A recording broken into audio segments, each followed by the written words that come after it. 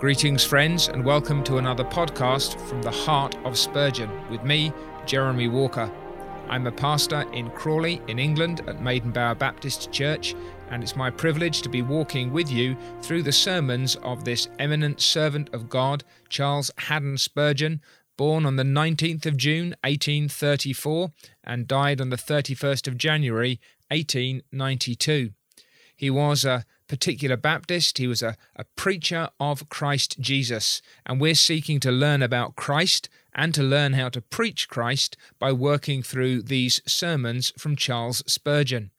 If you want to follow with us, you can do so on Twitter at Reading Spurgeon, or you can find us at mediagratiae.org/podcasts, where you can sign up for a weekly newsletter. Each week we read through a selection of sermons, one per day, and this week it's 528 through to 534. Next week it will be, God willing, 535 to 541. Each week we zero in on a featured sermon. We try to select some representative sermon from that week's preaching so that we can learn more about the topic at hand or how it's being handled. And this week we're looking at Sermon 531, which is entitled The Warrant of Faith. It was preached on the 20th of September, a Sunday morning, 1863, by Spurgeon at the Metropolitan Tabernacle. His text on this occasion, 1 John 3:23, "And this is his commandment, that we should believe on the name of his Son, Jesus Christ." He begins quite abruptly. The old law shines in terrible glory with its 10 commandments. There are some who love that law so much that they cannot pass over a Sabbath without its being read in their hearing, accompanied by the mournful petition, "Lord, have mercy upon us, and incline our hearts to keep this law." He says some people even enter into this as a covenant for their children, that they would keep these commandments. In some of the older buildings, especially in the UK, you will find the 10 Commandments perhaps written on a board or inscribed on a wall, and Spurgeon says, "Over the tables of the law in every church, I would have conspicuously printed these gospel words, 'By the deeds of the law shall no flesh living be justified.'" So this quite abrupt opening, as we've said, is designed to establish that by the works of the law you cannot get right with God.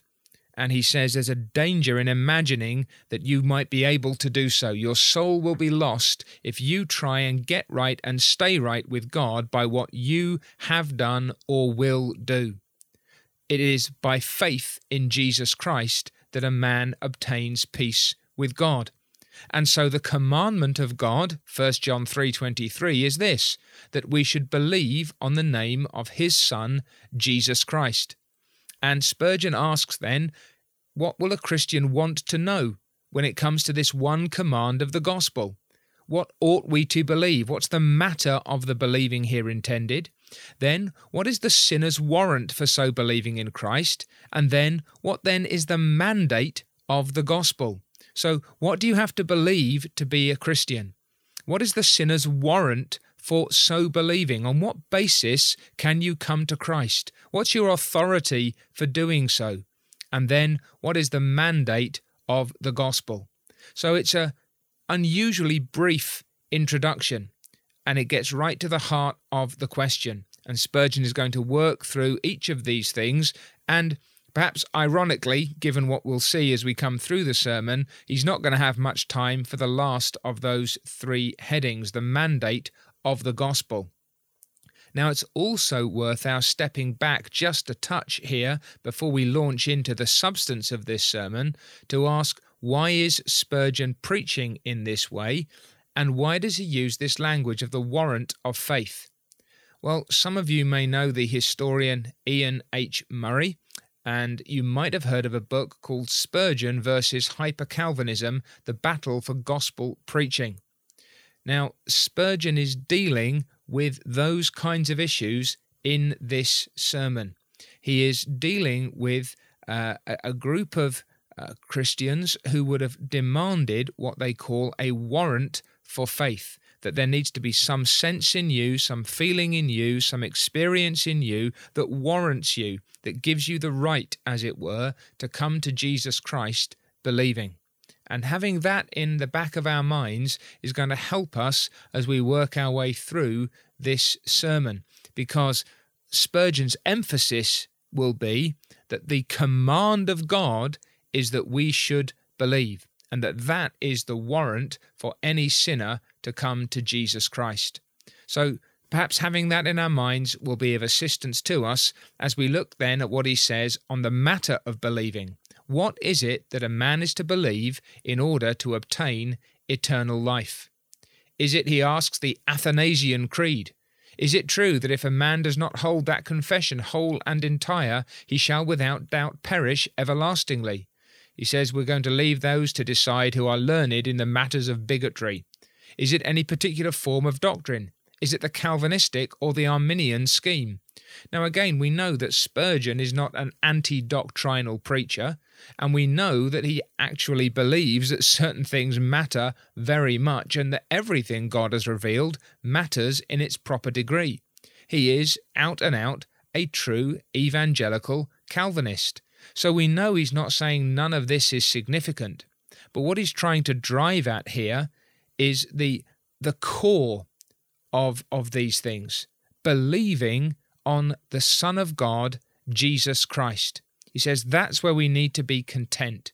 That faith which saves the soul is believing on a person, depending on Jesus for eternal life. So he's cutting to the heart. He doesn't want to be distracted by other matters, however important they may be in their proper place. He's concerned that the sinner close with Jesus Christ in faith. And so he begins to unpack what this means, that everything that needs to be believed in order to be declared righteous in the sight of God, that is justification by faith, they all relate to the person and work of our Lord Jesus Christ. And that, incidentally, is why the person and work of Christ is so often, so consistently assaulted by Satan. Because if he can give us the wrong ideas, or distract us or divert us from Christ, if he can give us alternatives to the Lord Jesus, then we cannot be saved. So we must believe him to be God's Son. We must believe him to be true God. We must also believe him to be the Saviour, the man who came into the world, the God who took to himself our humanity. We must believe that Jesus Christ, coming into the world to save sinners, really did accomplish his mission, that he's able to make atonement for sin, that the blood which was shed was actually his redemption for us, and that therefore all manner of sin and blasphemy shall be forgiven unto men, since the blood of Jesus Christ, God's dear Son, cleanses us from all sin. We must heartily accept the great doctrine of the atonement, Christ standing in the room, place, and stead of sinful men, bearing for them the terror of the law's curse until justice was satisfied and could demand no more. And we should rejoice too that Christ in his dying put away forever the sin of his people, and by his living has provided us with a perfect righteousness so that we can be accepted in the beloved. And that we must trust our soul to Christ. When we do so, our sins through his blood are forgiven, and his righteousness is imputed to us. And it's not enough to know that that's the case. We need to actually act upon it to truly trust our souls in the Redeemer's hands. Faith, he says, must act in this way. I believe that Jesus came to save sinners, and therefore, sinner though I be, I rest myself on him. I know that his righteousness justifies the ungodly. I therefore, though ungodly, trust in him to be my righteousness. I know that his precious blood in heaven prevails with God on the behalf of them that come unto him. And since I come unto him, I know by faith that I have an interest in his perpetual intercession. Now, isn't it interesting that having said, in effect, it's not some detailed creed, it's not some doctrinal scheme, that Spurgeon could unpack such a simple phrase as believing on his Son, Jesus Christ, with so much substance, so much specificity, so much clarity. To say that the gospel is in essence simple is not to deny that it is sweet, rich, and profound. And he says this is just the one thought then of believing on God's Son, Jesus Christ. It's this simple act of trust, accepting God's great promise contained in the person of his Son. It is taking God at his word and trusting in Jesus Christ as being my salvation, although I am utterly unworthy of his regard. And already he starts to press this home. Sinner, if you take Christ to be your Saviour this day, you are justified. That is, God will declare you righteous in his sight. Whatever blasphemer or persecutor you may be, if you dare to trust the Saviour, then that faith will save you. So here's Spurgeon's initial plea. This is what it means to believe on God's Son, Jesus Christ. But there's a question that must then follow on from that, and this is where he wants to spend the bulk of his energies. What is the warrant of believing? On what basis can a sinner come to put that kind of trust in this person, Jesus Christ, the Son of God? And he goes back to his text. According to the Scriptures, the warrant for a man to believe is the commandment of God. This is the commandment, that you believe on his Son, Jesus Christ. And this is where Spurgeon is standing now against the hyper-Calvinism that would call that kind of statement duty faith.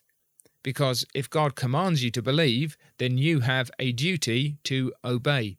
And this idea then that man should obey God in this matter, man should put his faith in Jesus Christ, this is where Spurgeon is now going to make his points. Now, he begins to unpack then this matter of the warrant for our faith. Self-righteousness, he says, will find a refuge for itself in the warrant of our faith in Christ. We need to be aware of the danger of these things. He says, self-righteousness will reason in this way. You are not saved by what you do, but by what Christ did. But then you have no right to trust in Christ unless there's something good in you which shall entitle you to trust in him. So he says, I need a reason why I can trust in Christ. And there must be something then that I do, that I contribute, that I bring forth in order to warrant me believing. And he says that's legal reasoning, that is self-righteousness. And I confess with grief that when I was first wrestling with these matters, before I was converted and trying to work out on what basis then I could come to God, this was the kind of thinking that bubbled up naturally out of my heart. What do I have to do? What must be in me for God to accept a sinner such as I am? Now, what's interesting is that Spurgeon then tells us that some preachers in the Puritanic times, whose shoe latchets I am not worthy to unloose, shoe laces I'm not worthy to undo, erred much in this matter. I refer not merely to Alleine and Baxter, that's Joseph Alleine and Richard Baxter, who he describes as far better preachers of the law than of the gospel. Now, if you recall, if you've been listening, not long ago we heard him say how much he appreciated Alleine and Baxter because of their forthrightness when it came to dealing with sin and with judgment. But he says there's also a danger here that these men can be better preachers of the law than the gospel. And he mentions others as well, John Rogers of Dedham, Thomas Shepard, the author of The Sound Believer, and especially the American Thomas Hooker, who has written a whole book upon qualifications for coming to Christ. And I think it may have been Shepard, of whom it was said, somebody who was very distressed after reading Thomas Shepard's descriptions of what was necessary in order to come to Jesus Christ, said, I should be fair to Shepard, a description of the similarities that there can be between those who give the appearance that they are waiting for the Lord Jesus Christ, and those who are truly waiting for the return of the Lord Jesus Christ, somebody cried out, "Oh, to be one of Shepherd's hypocrites." And what they meant was, if I only had the marks of someone who he describes as a hypocrite, I would be happy indeed. So Spurgeon's point here, and now he's picking up the language of hyper-Calvinism, these excellent men had a fear of preaching the gospel to anyone except those whom they styled sensible sinners. And that doesn't mean someone with common sense. It means someone who knows and feels themselves to be a sinner in need of a saviour. And that language is the typical language of hyper-Calvinism. You can only offer the gospel to a sensible sinner, one who has this developed awareness of their need. And consequently, he says, such preaching keeps hundreds of hearers sitting in darkness when they might have rejoiced in the light. They preached repentance and the hatred of sin as the warrant for a sinner's trusting to Christ. And so the reasoning goes in this way. I have such and such a degree of sensibility or awareness or feeling on account of sin, therefore I have a right to trust in Christ. And so the warrant becomes our experience, our feeling, our repenting, our hatred of sin. Something has happened to us first. Others, says Spurgeon, say that the warrant for a sinner to believe in Christ is his election. Spurgeon says you can't know your election until you've believed. If I cannot possibly know my election before I believe, and yet the minister tells me I may only believe upon the ground of my election, how am I ever to believe at all? Election brings me to faith. Faith is the evidence of my election. But to say that my faith is to depend upon my knowledge of my election, which I cannot get without faith, is, says Spurgeon, to talk egregious nonsense. And so he now needs to rush on, and so do we, because he's now going to then deal with this negatively and positively, that the warrant for a sinner to believe in Jesus is found in the gospel itself and in the command which accompanies that gospel, believe in the Lord Jesus Christ and you shall be saved.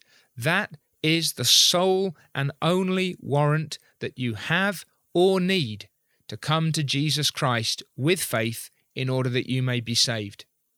And he says, negatively, any other way of preaching the gospel warrant is absurd. If you are to preach Christ to those who have no goodness, who have nothing in them that qualifies them for mercy, then you have a gospel so divine that you can proclaim it with your last breath, crying aloud that Jesus came into the world to save sinners, sinners as sinners, not as penitent sinners, not as awakened sinners, but sinners as sinners, sinners of whom I am the chief.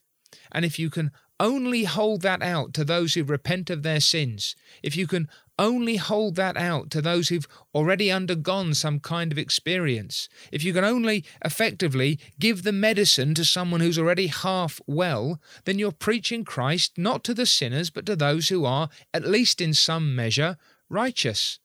All good desires have some degree of holiness in them. So if there's any degree of holiness in you, it must be the work of the Spirit. And so Spurgeon says you're going to get tangled up. If you're looking for some warrant other than God's command, then you'll end up preaching absurdities. Furthermore, says Spurgeon, it is legal. I dare to say it, legal. Although this method is generally adopted by the higher school of Calvinists, the hyper-Calvinists, they are herein unsound, un-Calvinistic, and legal. This is not preaching real grace.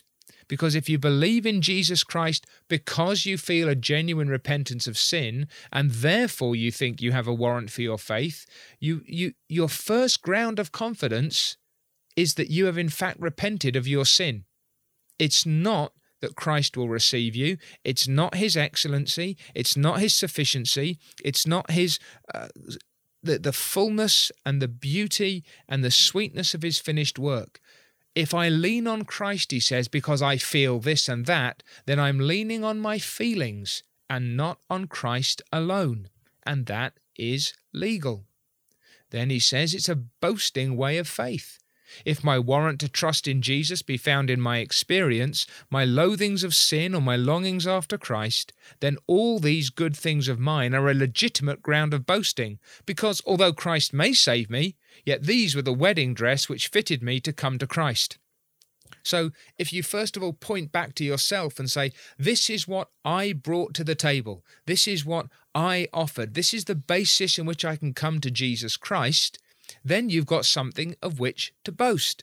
And so whether I rely on my experience or my good works makes little difference, for either of these reliances will lead to boasting, since they are both legal. Law and boasting are twin brothers, he says, but free grace and gratitude always go together. Then he says any other warrant for believing on Jesus is a changeable warrant, because if it relies on anything in me, then I change more frequently than ever does an English sky. If my warrant to Christ, to believe in Christ, is based within, it's going to change hourly, and so I'm lost and saved alternately. I need an unfailing warrant to believe in Jesus, and I find it only in the precious truth of the divine commandment, not my variable experience. He goes on, any other warrant is utterly incomprehensible. If you tell a poor sinner that there's a certain amount of humblings and tremblings and convictions and heart-searchings to be felt in order that he may be warranted to come to Christ, I demand of all legal gospelers distinct information as to the manner and exact degree of preparation required. How many tears do you need to weep? How guilty do you need to feel? What point have you reached when now you are warranted to come to Jesus Christ? Again, you see, it turns us all back in upon ourselves. What is there in me? Whereas the gospel holds out everything that there is in Christ. You must come to Christ as a sinner and rest on Jesus as he is. Everything else is confusing, changeable, incomprehensible. Or he says, if you can explain it, it's going to take a day or two. And again, the preaching of alarms of conscience and repentance as qualifications for Christ, this sensible sinner, someone aware of their need to a certain degree, it is unacceptable to the awakened sinner. Now, at this point, he does something interesting. He introduces a writer by the name of John Saltmarsh, who on some things is unsound.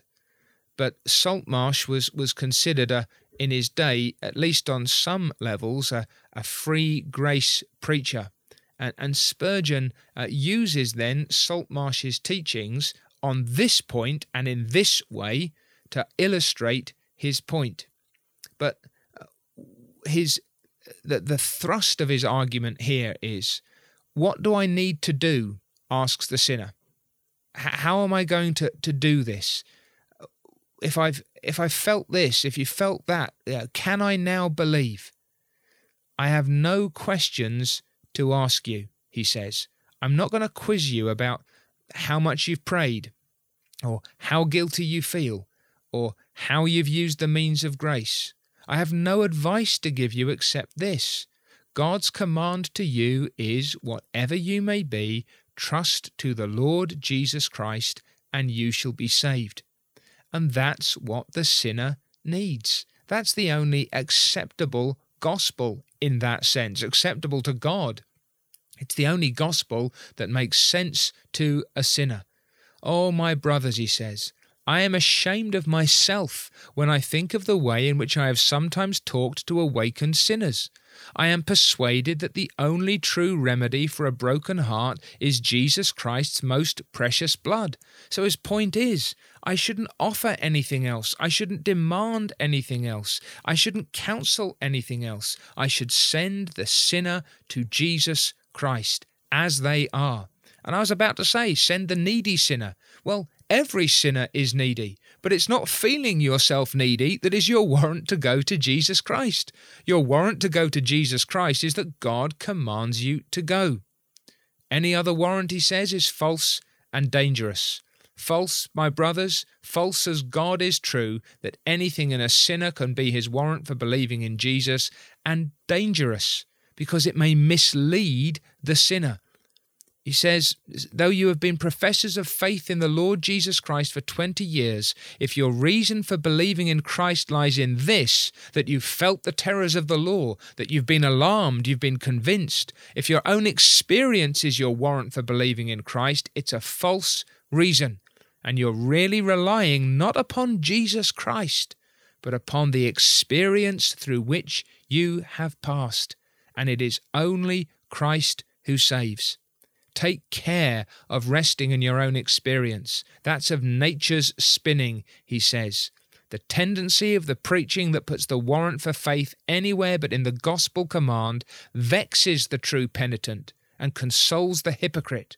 The tendency of it is to make the poor soul which really repents feel that he must not believe in Christ because he sees so much of his own hardness of heart.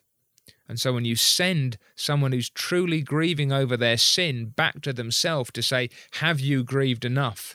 If they're really seeing sin for what it is, they will invariably answer, no.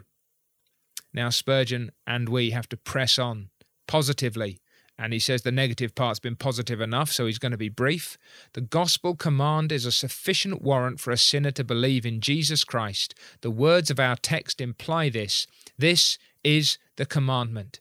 What other warrant do I need? What further authority do I require than that God has commanded me, not just advised me, not just encouraged me, not just given me the opportunity, but has commanded me to believe in the Lord Jesus Christ. And that's reflected in the commission of the gospel preacher. Go into all the world and preach the gospel to every creature. Not preach the gospel to every regenerate person. Not preach the gospel to every convinced sinner. Not preach the gospel to every sensible or aware and convicted soul. No, it's every creature. And the warrant to believe, God commands it, is enough for every creature. It is a genuinely universal offer. Repentance is preached as a gift. Faith is held out as something that Christ himself, God himself, gives. It is not then in me. It cannot be, and I do not need it to be, because God commands. Then, my brothers, to preach Christ to sinners as sinners must be right, for all the former acts of God are to sinners as sinners. Who did God elect? Sinners. Not sensible sinners, not convinced sinners. He set his love upon us when we were dead in trespasses and sins. How did he redeem them? Did he redeem them as saints? Did he redeem the regenerate? Did he redeem the self-aware? Did he redeem the convinced? No. While we were yet enemies, he reconciled us by the death of his Son. Christ never shed his blood for the good that is in us, but for the sin that is in us. And then again, it's inconsistent with the character of God to suppose that he should come forth and proclaim, if, O my fallen creatures, if you qualify yourselves for my mercy, I will save you. If you will feel holy emotions, if you'll be conscious of sacred desires, then the blood of Jesus Christ shall cleanse you. That, he says, is not godlike mercy. But when God comes with pardons full and free, when he comes to the enemy, the rebellious subject, and still cries out, I have blotted out your sins like a cloud, and like a thick cloud your iniquities. Why, this is divine. This is mercy on a godlike scale. This is grace on a divine, by a divine measure. It is like God to forgive in this way. Now Spurgeon recommends another book, and I'd be glad to do this. I'd be wary with Saltmarsh, but Abraham Booth, Glad Tidings to Perishing Sinners. Friends, if you can get your hands on that, you'll do well. Spurgeon says, I've never heard anyone cast a suspicion upon Abraham Booth's soundness. On the contrary, he has been generally considered as one of the most orthodox of the divines of the last generation. If you want my views in full, read his book. Glad Tidings to Perishing Sinners. It's splendid. It's lovely. And he mentions a couple of other people. William Huntingdon, a man not easily blamed for not being high enough in doctrine, and he recommended a book by that gentleman, John Saltmarsh. Spurgeon is saying, look, if William Huntingdon himself was commending Saltmarsh, then whether you're a Huntingdonian or Abraham Booth, whether you're a Calvinist or a high Calvinist, you need to advocate not a legal, graceless system of qualifications and preparations, but you need to advocate free grace. And here he quotes another man who at some points would be a little more dangerous, Tobias Crisp, pat to the point and a high doctrine man too. I mention neither Booth nor Huntingdon as authorities upon the subject. To the law and to the testimony we must go. So I think perhaps Spurgeon is raising these different names, that the Booths and the Crisps and the Saltmarshes and the Huntingdons, in order to demonstrate that actually, when it comes to it, it is the Scriptures upon which we need to settle. And he adds that the blessings which flow from preaching Christ to sinners as sinners are such character as prove it to be right, and this levels us all. I cannot come to God because I'm better than someone else. I do not need to come to God because I feel worse than someone else. I come to God because I am a sinner. And this forbids despair, because it's not in me. It's not what I am or feel or do that gives me peace with God, but it keeps me close then to Jesus Christ.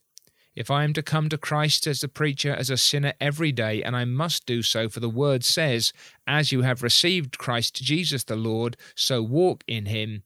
If every day I am to come to Christ as a sinner, why then how paltry all my doings look.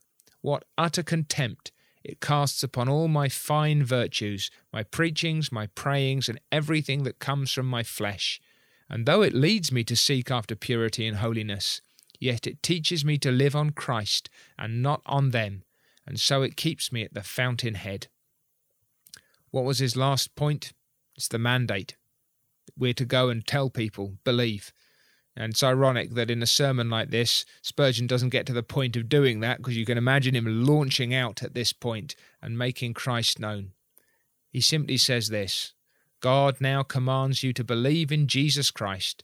This is his commandment. He does not command you to feel anything or be anything to prepare yourself for this.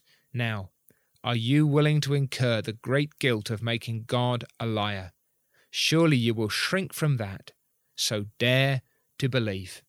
It is so delightful a thing to accept a perfect salvation, to be saved by precious blood, and to be married to so bright a Saviour, that I would dare to hope the Holy Spirit has led you to cry, Lord, I believe. Help my unbelief. We're out of time, as I think Spurgeon felt himself to be in unpacking all of these things. But I hope that this helps both in terms of a historical understanding of some of the issues that Spurgeon is dealing with, but more importantly, an experiential or experimental grasp ourselves of what is really at stake when it comes to how a man, a woman, a boy or a girl can come to Jesus Christ. My warrant for coming does not lie in me, in anything I am or do. It lies in this, that God commands me to come to his Son, Jesus Christ, in whom and in whom alone is everything needful that I should enjoy peace with him. May God grant us to understand these things and to find in Christ those unsearchable riches by which we obtain peace and joy now and forever. Thank you for listening, and I hope you'll join us next week. As I've mentioned, we'll be reading sermons 535 to 541, and our featured sermon is number 537, Encourage Your Minister. Until then, God bless you. My name is Jeremy Walker, and this is a Media Gratiae production. I hope you've enjoyed From the Heart of Spurgeon. For more information and to read along with us week by week, follow us on Twitter at Reading Spurgeon. That's Twitter at Reading Spurgeon.